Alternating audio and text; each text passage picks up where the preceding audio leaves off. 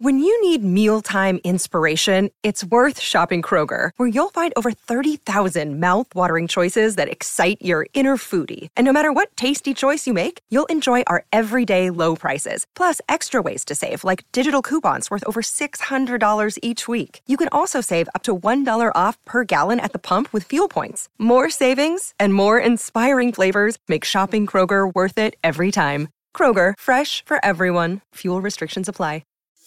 This is Pop Culture Confidential, and I'm Christina Yerling Biro.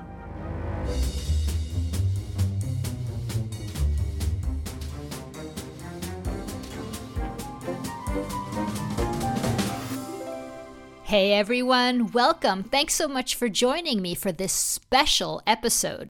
So a while back, I was honored to moderate a masterclass on the occasion of A Man Called Otto's world premiere. The movie is now in theaters worldwide. It was a complete blast. First, I had a conversation with producers Fredrik Wikström Nicastro and Rita Wilson on bringing the US version of Otto to life, and then a unique meeting between Otto and Ove themselves, Tom Hanks and Rolf Lassgård, on shaping their characters, process, and so much more. It was so many laughs, it was a blast. A Man Called Otto is based on the novel En man som heter Ove by author Fredrik Backman and the Swedish film of the same name. A Man Called Otto is produced by SF Studios and Playtone and distributed by Sony. You can also watch this masterclass on SF Studios' YouTube. I'll put the link up in the show notes if you want to go see that. This conversation was taped in front of a live audience in December 2022. First up, Rita Wilson and Fredrik Wikström Nicastro join me on stage.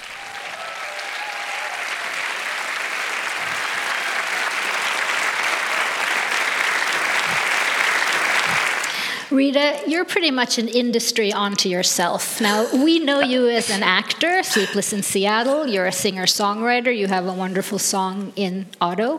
But as a producer for movies like My Big Fat Greek Wedding and Mamma Mia, you have 1.5 billion gross box office for your movies. That's pretty good. So obviously, you know what resonates. But I learned something from you a few years ago, your Greek background, and you were saying that there is no word for privacy in Greek, which is completely the opposite of Ove and Otto and Sweden. And what resonated for you with that? Well, first of all, I couldn't believe that. I did not believe that there was not a word for privacy in Greek. And I was asking friends, how do you say, I need my privacy? And they would always look like, And they couldn't, there's a word for private property or that's private, don't go there. But there wasn't a word for privacy. There was things like, I need my space, things like that. And so I realized that's exactly how my childhood was.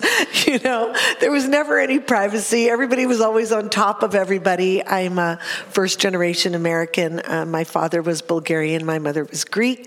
And so I think culturally I was very used to that sort of, let's call it loving involvement. I know that one.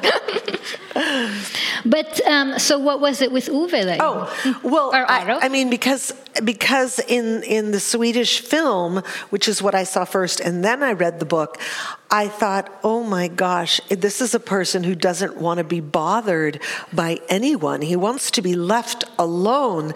And I remember feeling that as a kid in a way, you know, can I just have my space? And yet his life is transformed because of these people that he encounters, these new neighbors that move into the neighborhood and make him open up a bit. Fredrik, you're behind some of the biggest international successes that we have over here. Snabba Cash, Boy versus McEnroe, and Man som heter Ove, of course. This book and this story, when you found it, it was kind of defying expectations the whole way. Talk a little bit about your journey with that.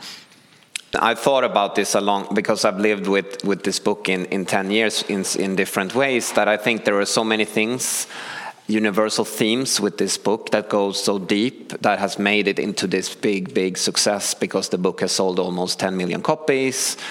And it's huge in China right now, which is kind of crazy. And of course, in America, it's huge. I think it's something with the humanity of the story that is very universal, because there is this saying that you can't judge a book by its cover, or another saying that I love is that it's almost impossible to hate someone when you heard that person's story. Right. And I think Backman's book incorporates that so beautifully, because you present this character and you look at him from the outside, and you have a certain, he's that kind of a character. And then you get to know him and you see another version of him. You see the real one. And he does the same journey with the neighbors. He sees this new family moving in, or other people in the neighborhood. So while we as an audience see him a new light, he also sees characters in the neighborhood in a new light. So I think the audience or the reader really incorporates that humanity. I also think there's something very powerful about hope. You know, this character has given up, and he doesn't want to live, and finds a new meaning in life about helping other people. And that comes to the third thing, which I think is very powerful, which is the theme we've discussed so much about unity, which we feel strongly that the world needs more of that, which is that this character finds a new family basically across the street, people that were strangers. And that's something that we also, just from when we made the Swedish film 2015 and now, I think the need for that message is much more important, both here in Europe and in America. And how did this happen? I just got lucky. Yeah. I got lucky, so it was. But you happen. You like Swedish things, Mamma Mia. Well, yeah, Sweden's been very good to me. I had seen the Swedish film. It came to me in a packet that the Academy sends to you, the Academy of Motion Picture Arts and Sciences, the Oscars, for your consideration. And I pulled out a film called A Man Called Ove. And you read a little synopsis and you say, this sounds interesting, right? So we pulled it out and we put it in the DVD player and we were watching it. And immediately I was taken by the humor, the depth, surprising me where this story was going, and the amazing character of Ove that Rolf created. And I was thinking to myself, oh my God, I got to get the rights to this movie. And I turned to Tom, who was next to me, and I said, we've got to get the rights to this movie, and you have to play this character. And he said the other day, he said his cynical self would not allow him to say exactly that he was thinking that. God, I'd love to play this character. This guy's really good, though. I don't know if I could top this. I don't know. And I just spoke it for him. So he didn't say no. And the next day we called to explore getting the rights to the film, or who had them. And I got the call from Richard Lovett, who is the president of CAA, and said, I hear you're trying to put together an American version of A Man Called Ove. Yeah, that's right. I have an actor here who's interested in playing in the movie. Yeah, who's that? Tom Hanks. All right, that happens every day, like a normal phone call. Exactly. But then I was in town, and we met the day after. He was in LA. And we hit it off, and then we developed it together. That was 5 years ago, more or less. That was 5 years from that meeting till when we started filming. Exactly. And it is a family. You and Tom have worked together as producers. You've worked together as actors, but not as producer-actor. Did he have to audition? I mean, no. And it makes it very easy to get a movie made when you have Tom as your star. So everybody should be so lucky to have him. He's been an amazing person to work with, and I know that. But you also don't know what the dynamic is going to be in that way, because we were producers and he was very, very easygoing, I have to say. I can imagine. One of the things that you had to do with this was to really make an American version of this story. What were the challenges with that, Fredrik? Yeah, I mean, first of all, we didn't want to produce this in a way. If you look at Girl with the Dragon Tattoo or Let the Right One In, which are best-selling novels and there were Swedish books adaptations, that we just sold the rights and we weren't really involved. What our idea was to be actively involved, and actually our company SF also financed the film, so we were really in the driving seat all along. But we also knew that we wanted the film to have a very American tone, so that was why we loved the idea of partnering with Rita and Playtone, because having them to really help us to make sure we had that in the adaptation. Some of the challenges were that we don't have socialized medicine in the U.S. So and we had to come up with a way that we could make it believable that someone was trying to take Ruben and Anita's house from them. That was something that we had to create. It was challenging to find the neighborhood that is so described in the book and also in the movie. Those neighborhoods don't really exist in America. There's very new versions of that, but there wasn't anything that was in that old-fashioned sort of neighborhood that could have been created in the 60s and 70s, and we got lucky with finding that in Pittsburgh. What about the balancing of comedy and drama? There's some dark themes as well as comedy in Suicide. How did it differ at all in the American version and Swedish version? Absolutely less so than what you would think. Yeah, actually. less so. Yeah. And so much of it was already in Fredrik Backman's book.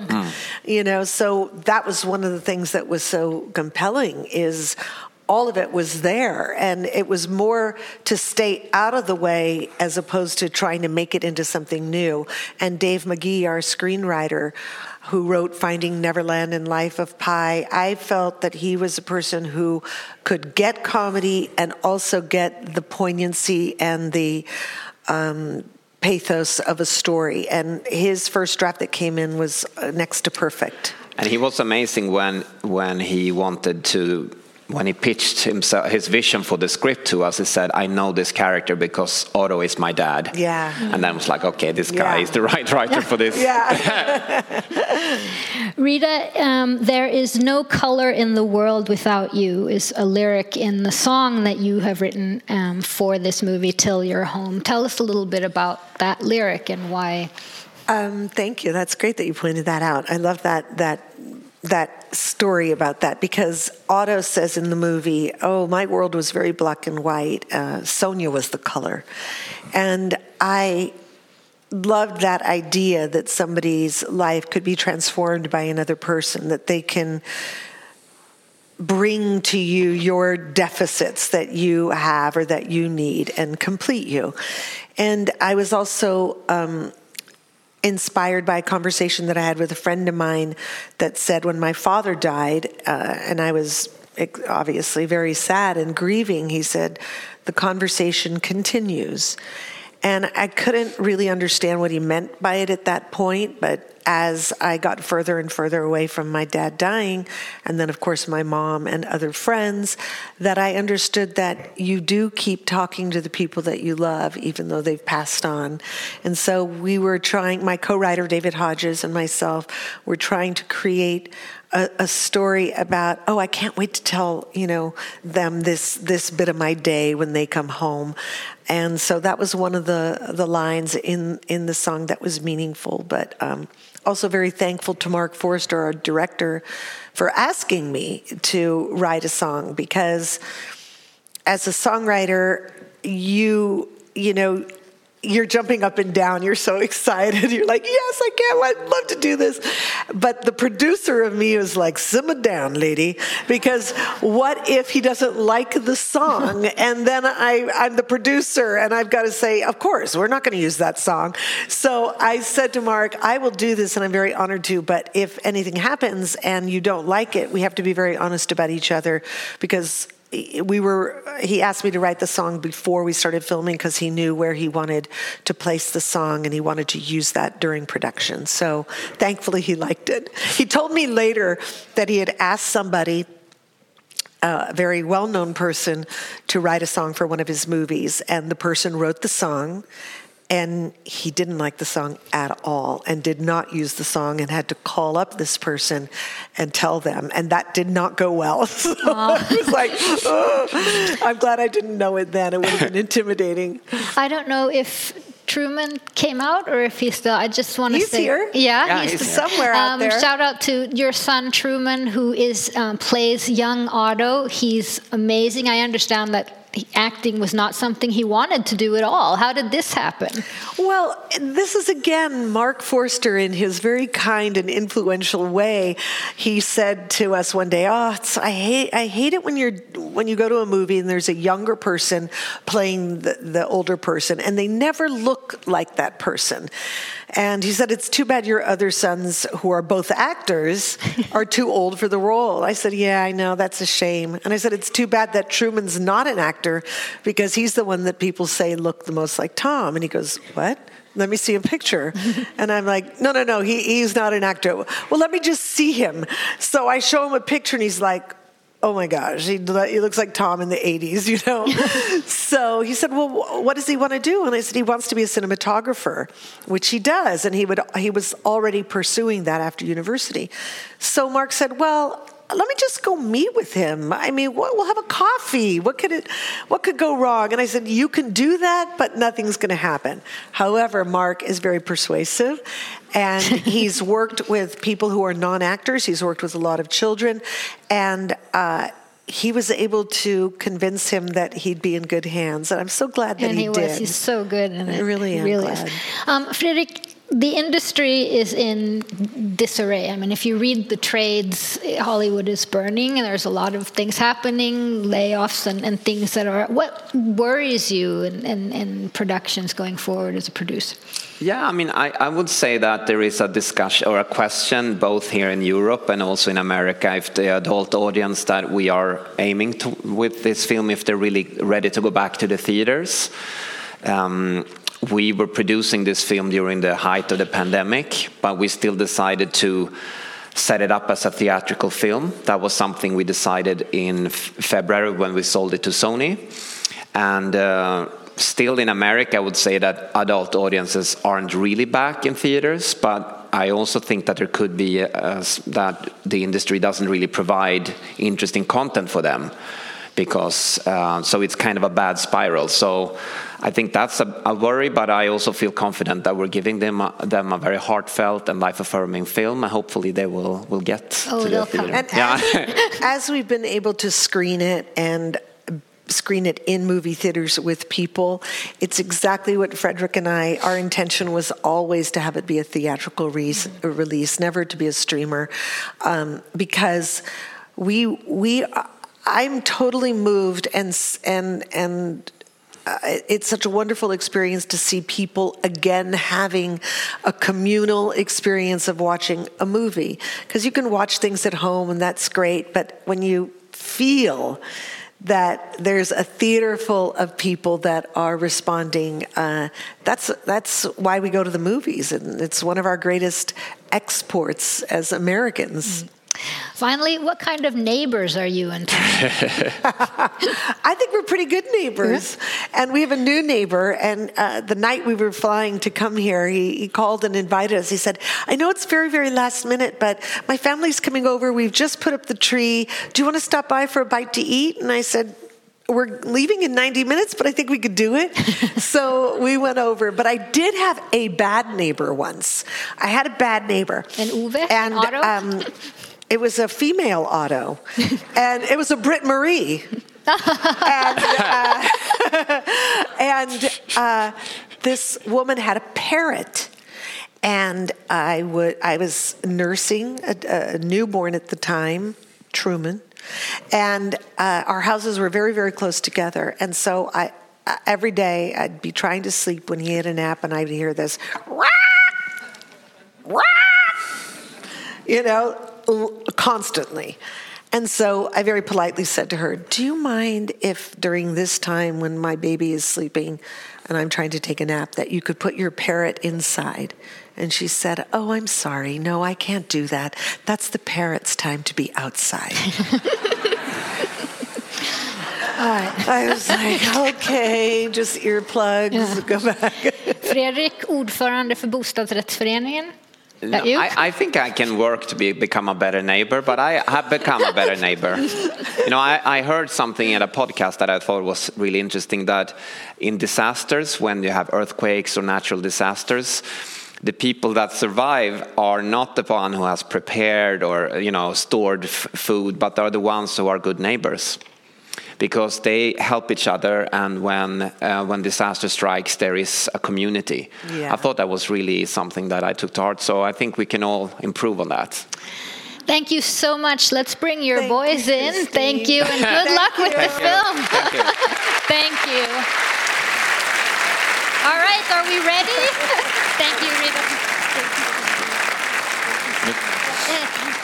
Without further ado, they have Oscars and Swedish Film Awards between them, and Forrest Gump and Wallander and Otto and Ove and everything. Welcome to the stage, Tom Hanks and Rolf Lassgård.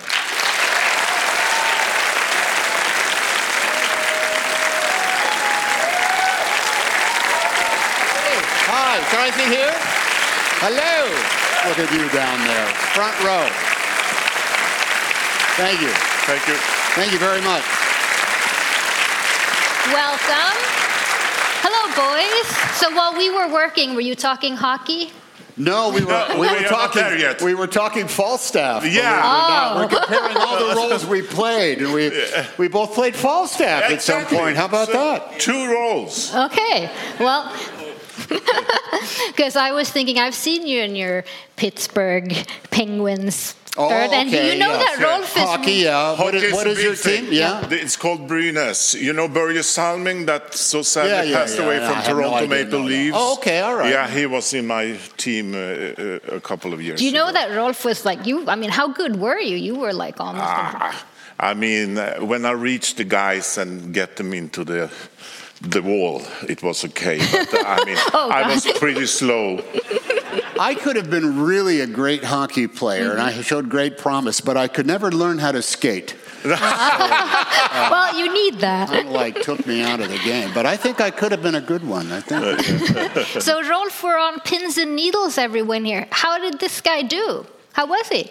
In Ove, fantastic, of course. Right, okay. I'm such a newcomer, great big fan. I mean, this meeting is so fantastic. I mean, the telling was that we should let Otto and Ove meet, and I'm so glad that we made it out of character. Yeah.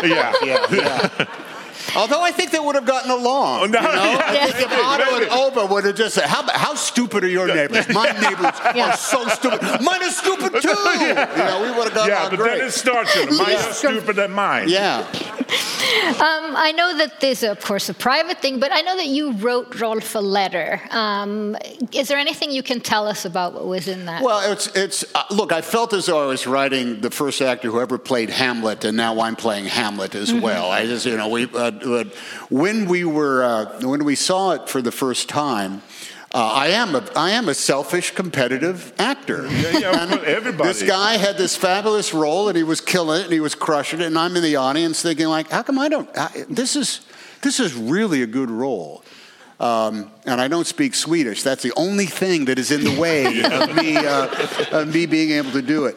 But I just wanted, even if we had never met, we would share this thing between us for the rest of our days, and there would be just enough differences, and there'll be just enough similarities. You know, Sweden is not America, vice versa. And I think I probably yell a lot more than Ove does, you know, because Americans yell a lot. But I just wanted to be able to touch base and say, I am surfing behind you. I'm on the next wave. You were out in front of me, and I just want to live up to it as much as possible. But I was a fan letter. It was a fan letter to Rolf. And did you answer? Absolutely. Yeah. I was so surprised and so honored of this generosity. I mean, the first letter I got from a colleague is from Tom Hanks. I mean, that's not bad. it's so. I got his email address from Frederick, and I said, "Oh yes, I think you would very much enjoy to get a letter from you." And I said, "Well, can you?" Yes, I will get you the email. I had to ask him 4 times. Oh yes, I'm sorry, I meant to give you that email address. I will get it to you. So finally, and I have to say, and this I learned afterwards that because it's such a beautiful letter in brown paper, and it's typed on a real typing machine, and somebody then told me, you are a collector. I collect typewriters. It was so beautiful. Would you like one? I have way too many. Send it along. I have the app. I don't need. I don't need to die with 180 typewriters. I don't want to burden. I don't want to burden my kids with those. Rolf, regarding your process, you have talked about that when you are preparing for a role, you pack a backpack for the character. Oh, what a great idea! See? Yeah. I am so going to steal that. Oh, and I'm not going to credit you at all. I'll say things like, "No, I heard an actor. I can't remember his name." What a great idea! Yeah. But I want to know what was in Ove's backpack. Yeah, it was some movements, it was some lines, the book was with me. The thing is, when you start a shoot, when you come from the theater, it's of course you have 7 or 8 weeks of rehearsals. When you start to shoot, you start to shoot. And therefore I like this with the backpack, because, and hopefully you got the right things with you. You don't know, because it's like a trip that grows every day. What is your first day of shooting on a movie? Very first day. What is that like for you? If I could decide, like you did in Ove, I did, the first day was to shuffle a little bit snow. Oh, you had move, don't say too much, walk around. That I think it's my What was dream. our first day? Do you remember? Hey. That's right. Yeah. So I had a ton of dialogue. And we had to do all this stuff. And everybody is sure we're going to be fired at the end of the day. And no matter how many times you've gone over it, you think, did I say that right? What is it again? When do I say this? I felt like an idiot. And you, between the backpack and just shoveling on your first day, I'm stealing all of this. I'm going to go next time. I say, I'm not shooting that on the first day. Yeah. I'm going to get in and out of a car on the first day. Yeah. That's all I'm doing. But then that maybe explains, because your first day is in the movie. My first day is not in the movie. That's another thing they can always do. Part of creating the character was some Oscar-nominated prosthetics. Yeah. Talk about that. Yeah, of course. I mean, when I meet the makeup designers, they told me we have to get rid of this. I mean. Hello, and welcome to Guilty Greenie. I feel like we should start off this show by saying it's nearly impossible to be 100% sustainable given the current world we live in. How do you eat an elephant? One bite at a time. Not a great analogy for a vegetarian, but you know. We're talking about sustainability, maybe not the best analogy. Don't eat the elephant is the first rule of the Guilty Greenie. There's your first challenge of the week. Avoid elephants. What they used to call frugal is now considered sustainable. It's such an aha moment. Frugal to sustainable. You can save money and help the planet. That's going to be our new tagline for sure. You can find Guilty Greenie on Apple Podcasts or whichever podcast platform you prefer. And join us in tackling the Guilty Greenie challenges. Until then, stay curiously green. Take it away. And I saw a computer build a picture, and I said, this is it. That I have to do it. So we tried it first, and I felt immediately, this is the guy. And it forced me. A mask. I heard a film critic once said, is it to cheat to have a mask? And I feel that it is absolutely sometimes the opposite, because it forces you to change your body, your movements, that it go together with your face. So that was also an experience from the first shooting day, because there was snow in the small houses, and I went out for the first day in my mask. And the guys who was working, hey, you can't be here. Go away. So I was forced out from the set. So movies are all the same. You know, before we started shooting, we had Rita was actually watching it because we were comparing palettes and things like that from the colors, literally the cinematographer. And she said, "Do you want to watch this?" I said, "I do want to watch it, but I don't want to hear it." So we turned the sound down. So I just watched your face and your body and your motions like that. So I was only watching the physicality of it because I didn't want to have to read the subtitles in order to get it. I just wanted to see how you carried yourself and all that because he's a big, intimidating guy. But along with that, there comes this. There was a stoic. Do you have the word stoicism?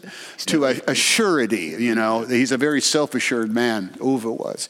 And so I just wanted to pick up that scary visage of yours, you know, the way your hawk-like face was concentrating on people because as Otto, I think I did. We screamed a lot more. Yeah. You know, I had all these kind of things. But you had other things in your Otto backpack. You made some other choices in terms of how... well, like, for example, the hair, and I have worked with our hair people, with Hot Pants Tony. Tony, that was my... I'd worked with him before. This is a great guy from New Orleans. Well, I just got to tell you, I'm just so hot, I just wish I could wear hot pants to work. I'm going to call you Hot Pants Tony. We were talking about the hair, and it's funny. As soon as you start, you have a logical explanation for everything. And so with the hair, I said, Otto gets his hair cut from the same exact barber. It costs $20, and he gives a $2 tip, and that is what he's been doing for the last 17 years. So it's not a great haircut. You know, what's a good price for a Swedish haircut? How many kroner would that be? You know, the cheap supercuts. You know, the cheapest haircut barber that you could have. That's where Otto goes. And when it came down to the clothes.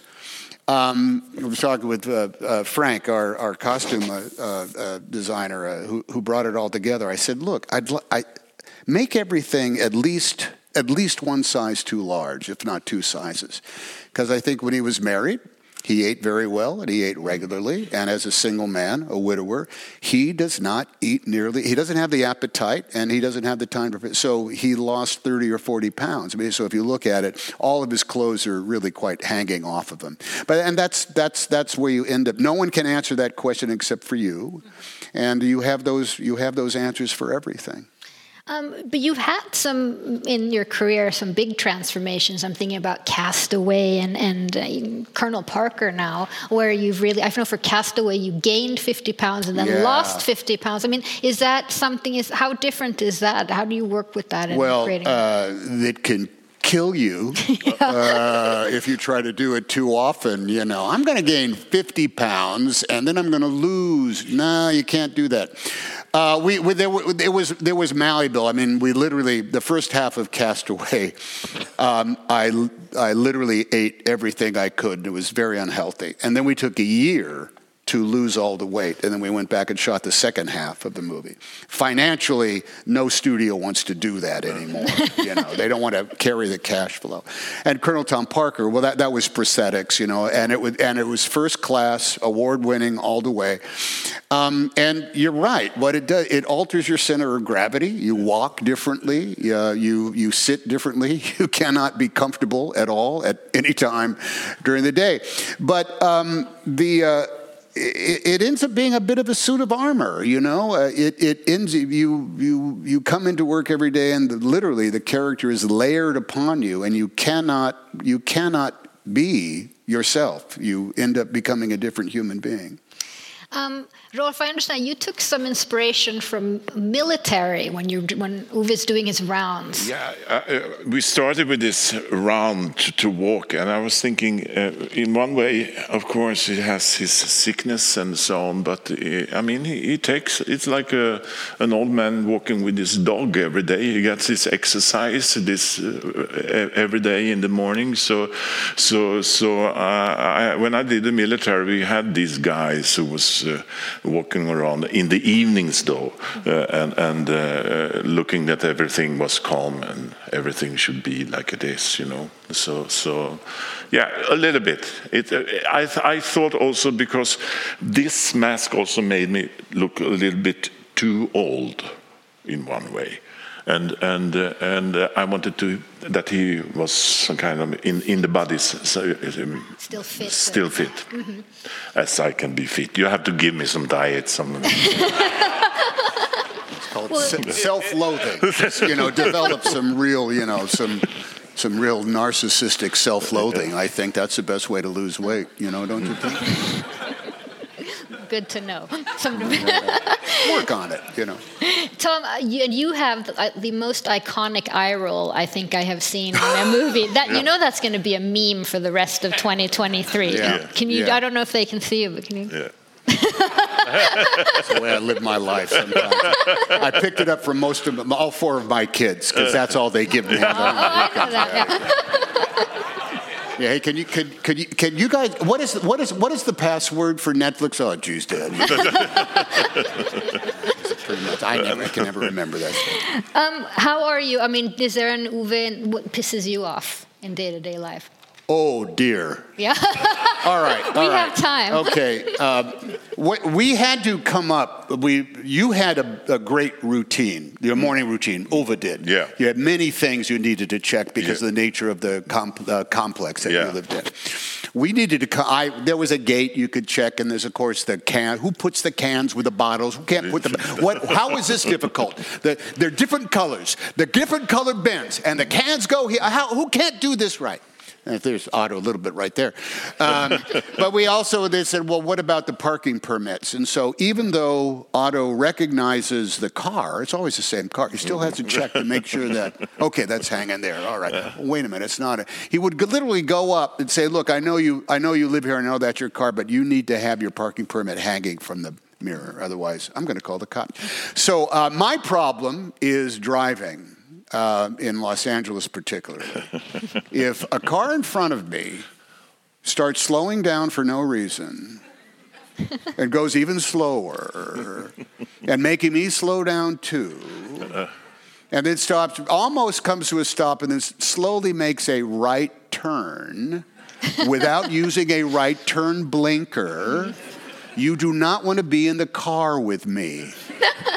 I go off on a jag of swearing and salty language that, and there's other any time in an automobile. Well, thank you very much for the use of your turn signal because it's just so great for me to know which way you're going because you know which way you're going and I don't. Thank you.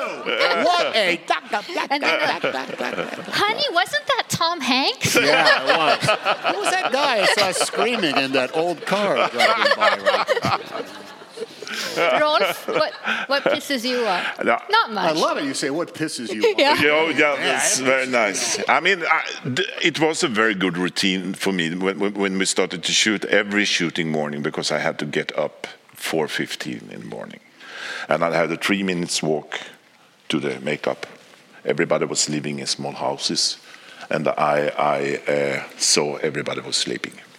I know that the director he's sleeping at least 1.5 hours more.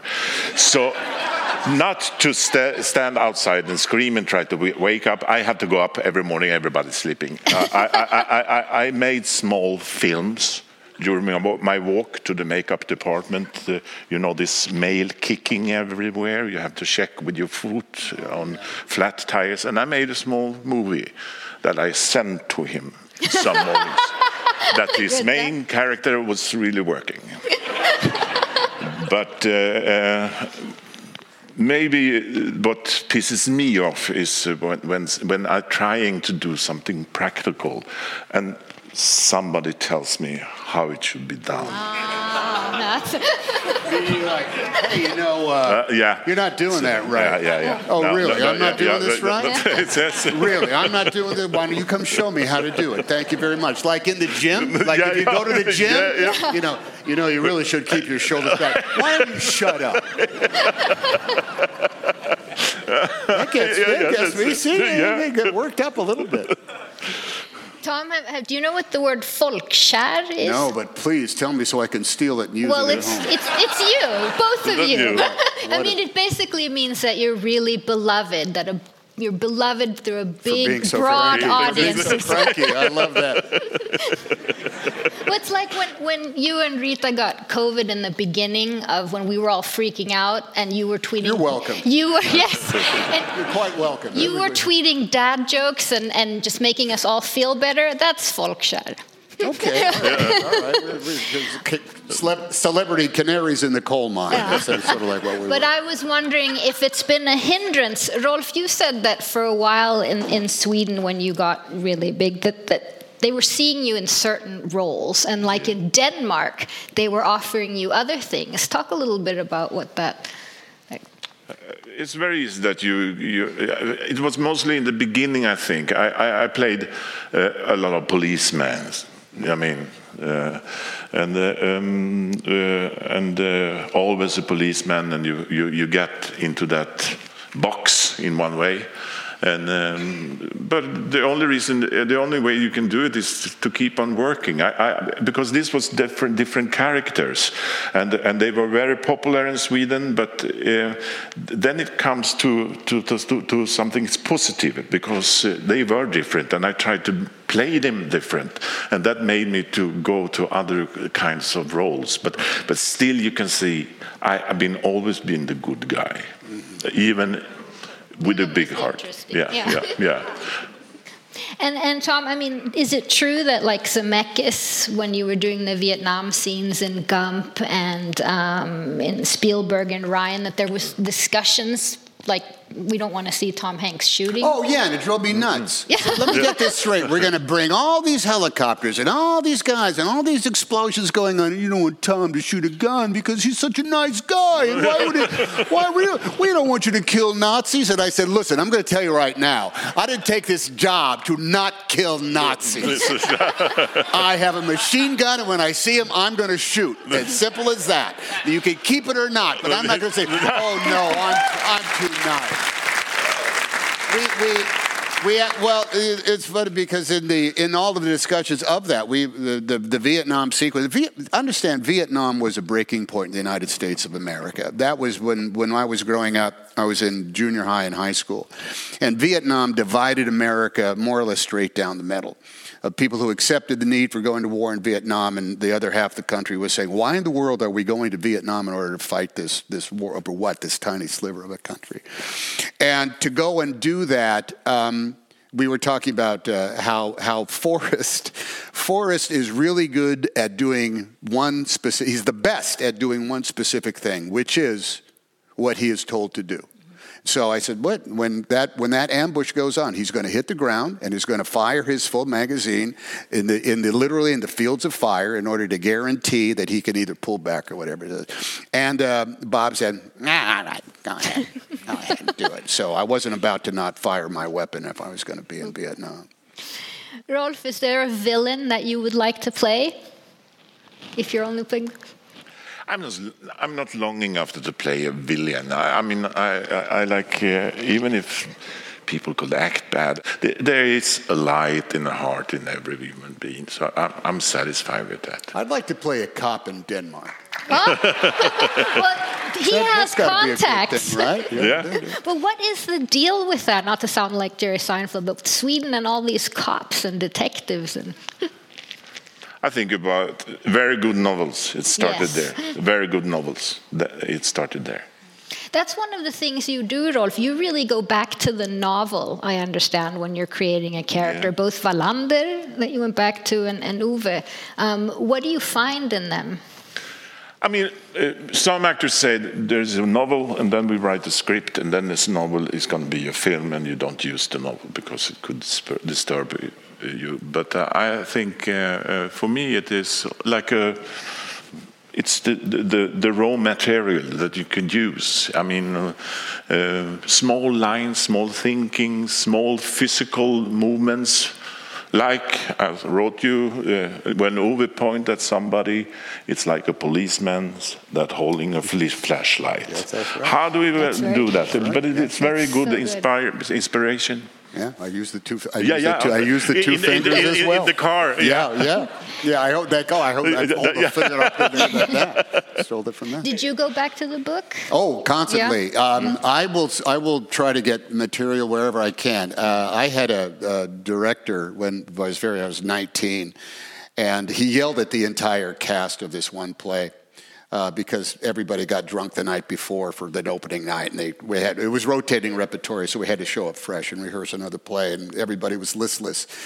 And he yelled at us all, and he said, look, your job as actors, I can't do this by myself. Your job is to show up on time, to know the text, and have an idea. And that I remember that idea is a thing you keep in your pocket.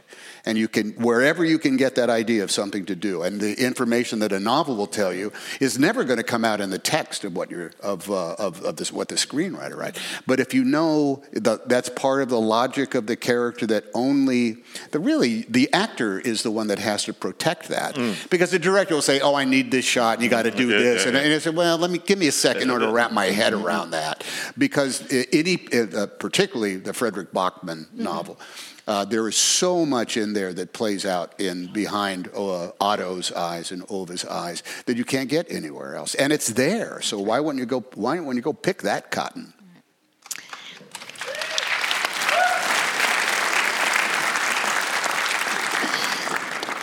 The 90s weren't good for everyone, but they were good for you guys. I have to say, there's yes, no, but I mean, there's few actors that I've researched that, I mean, both of your careers had blasted off at this point. You had, yes, you are the same age. A League of Their Own. You had all the sleepless, the wonderful rom-coms. You had back-to-back Oscars with Philadelphia and Forrest Gump. You had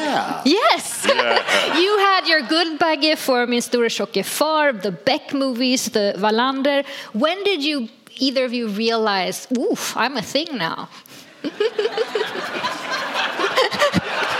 A thing? A thing. Explain that, Tom. Don't you as soon as you get some sort of accolades, you think, all right, that's it. That's it. Exactly. I peaked. It's all downhill from now. All I'm going to do is, do that again. It's always constant struggle. I will say there's a moment where you realize you can get your car fixed. You have the money, if you drop the transmission. I'm rich. I can get my car fixed now.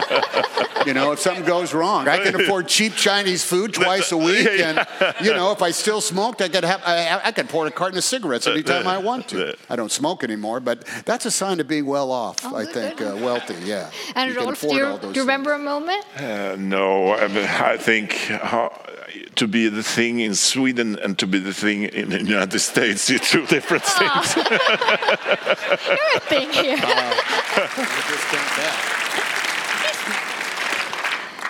But how are you with fame? I mean, that must have come crashing down. Was that difficult? Was it? Well, there's no training for it, But I get it, I remember seeing a famous movie star, Robert Stack. I don't know if you know who Robert Stack is. Robert Stack was on a TV show called The Untouchables. He's any American who saw a picture of Robert Stack, you'd say, oh, that's Robert Stack. I saw him once in baggage claim at LAX. And it was like, dude, there's Robert Stack. And so I recognize that. And that goes with the territory. I was sort of fortunate that I was on television, was sort of recognizable, and just sort of like grew and grew and grew. And you just have to understand that it's important, and it's a bit of a commodity, and you can't. Sometimes you do find yourself that you are to somebody who is maybe meeting you for the first time on a bad day. You might come off to that person as the biggest fucking asshole of all time. Pardon my language, but it's okay. Because if they're catching you at a bad time, your kid's sick, you're trying to buy shoes, you're running out of money for the parking meter, and you're late for something, and someone makes a big deal, you don't have time for them, then maybe you feel bad after that. But it's the territory, and it's important, and it's a thing, and you want to give everybody in the theater, the benefit of the doubt. And you also get to host SNL marvelously, as you have done so much. You know who SNL is here in the Yes, in we know what SNL is. Okay, yeah.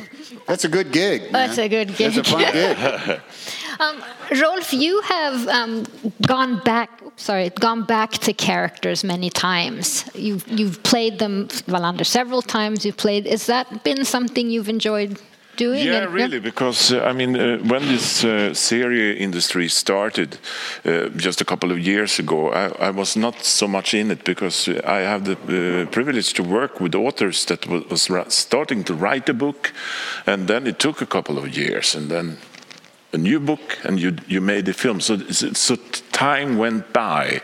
So to do one film and then wait 16 years to do the next ones. That's really interesting because what have you been doing all this time? Well, at least they didn't say, "Get me a young Rolf Lassgård." Exactly. You want them to go off and get Rolf Lassgård. You don't want them to get the next one. Would you have a Truman who can play the young Rolf? But you haven't done that all there's not. We don't have a sequel of Grandpa Gump or anything like that coming. I did the Robert Langdon movies, which I like to call the Da Vinci Code movies. We did those, but even those were spread out, many years, and that was really more about plot because the character didn't necessarily age or change very much. And but you have returned to directors. Pardon me? Directors you've worked with many times. I go back to them. Have you worked with the same directors many times? Because you don't have to get to know them. You end up speaking a coded language already. And if you've had a good experience, you can just pick up right where you left off and continue along. You move faster. Let's go back to Ove. I think we only have a few minutes left, and Otto, of course. How do you hope that Otto will resonate now when you're letting him out into the world? Well,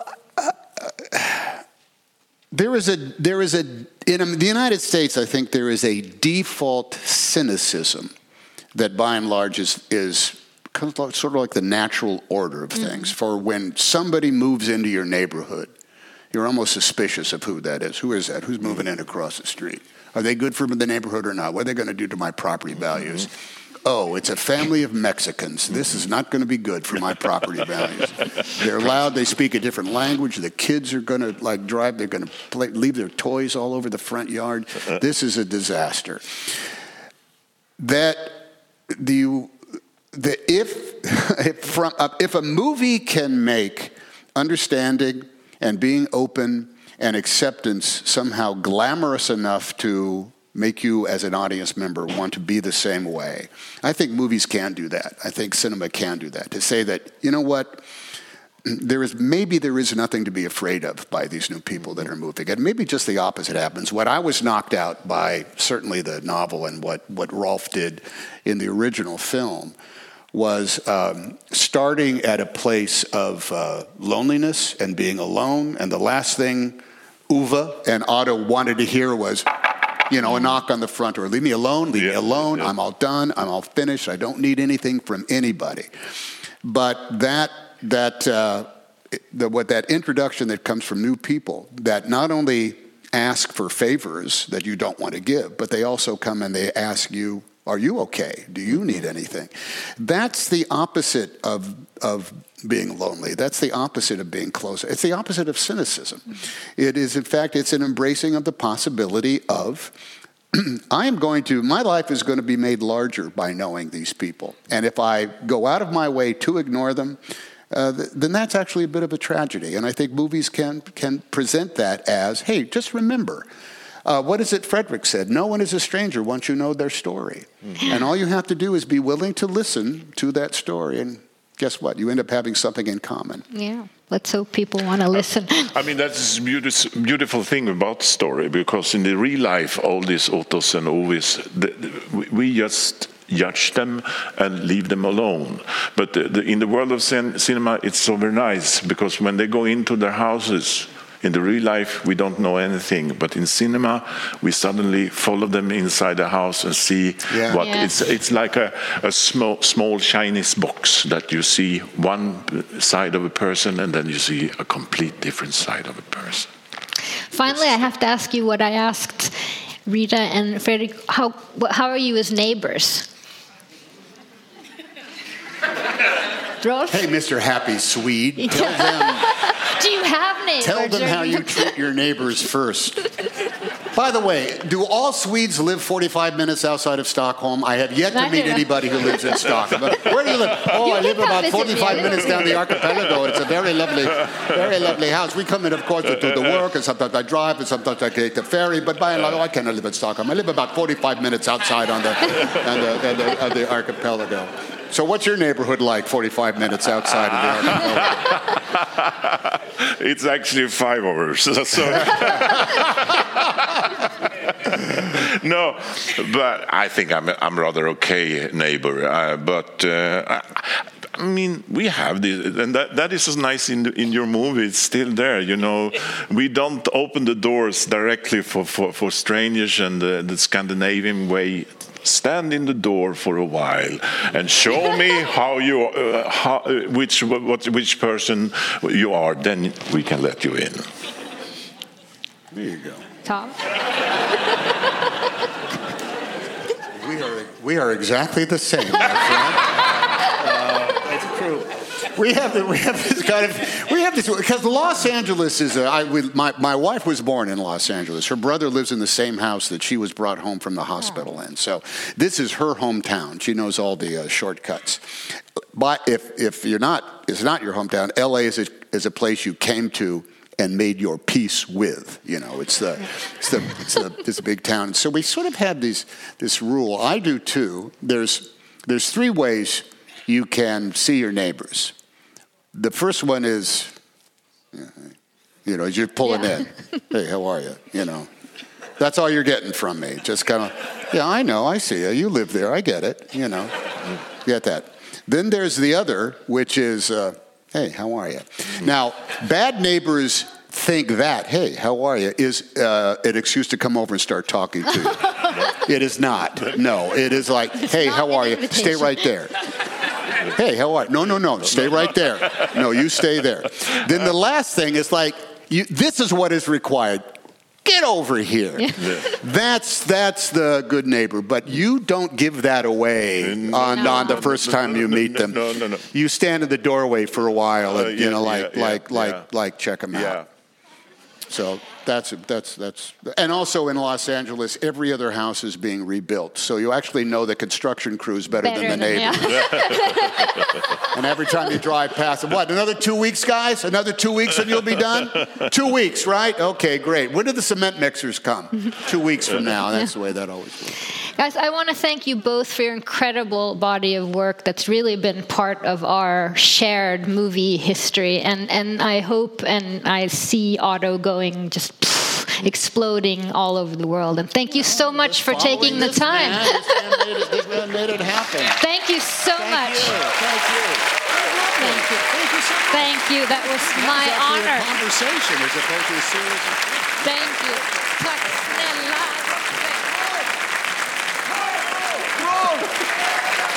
Thank you, everybody. Lovely theater, by the way. Thank you.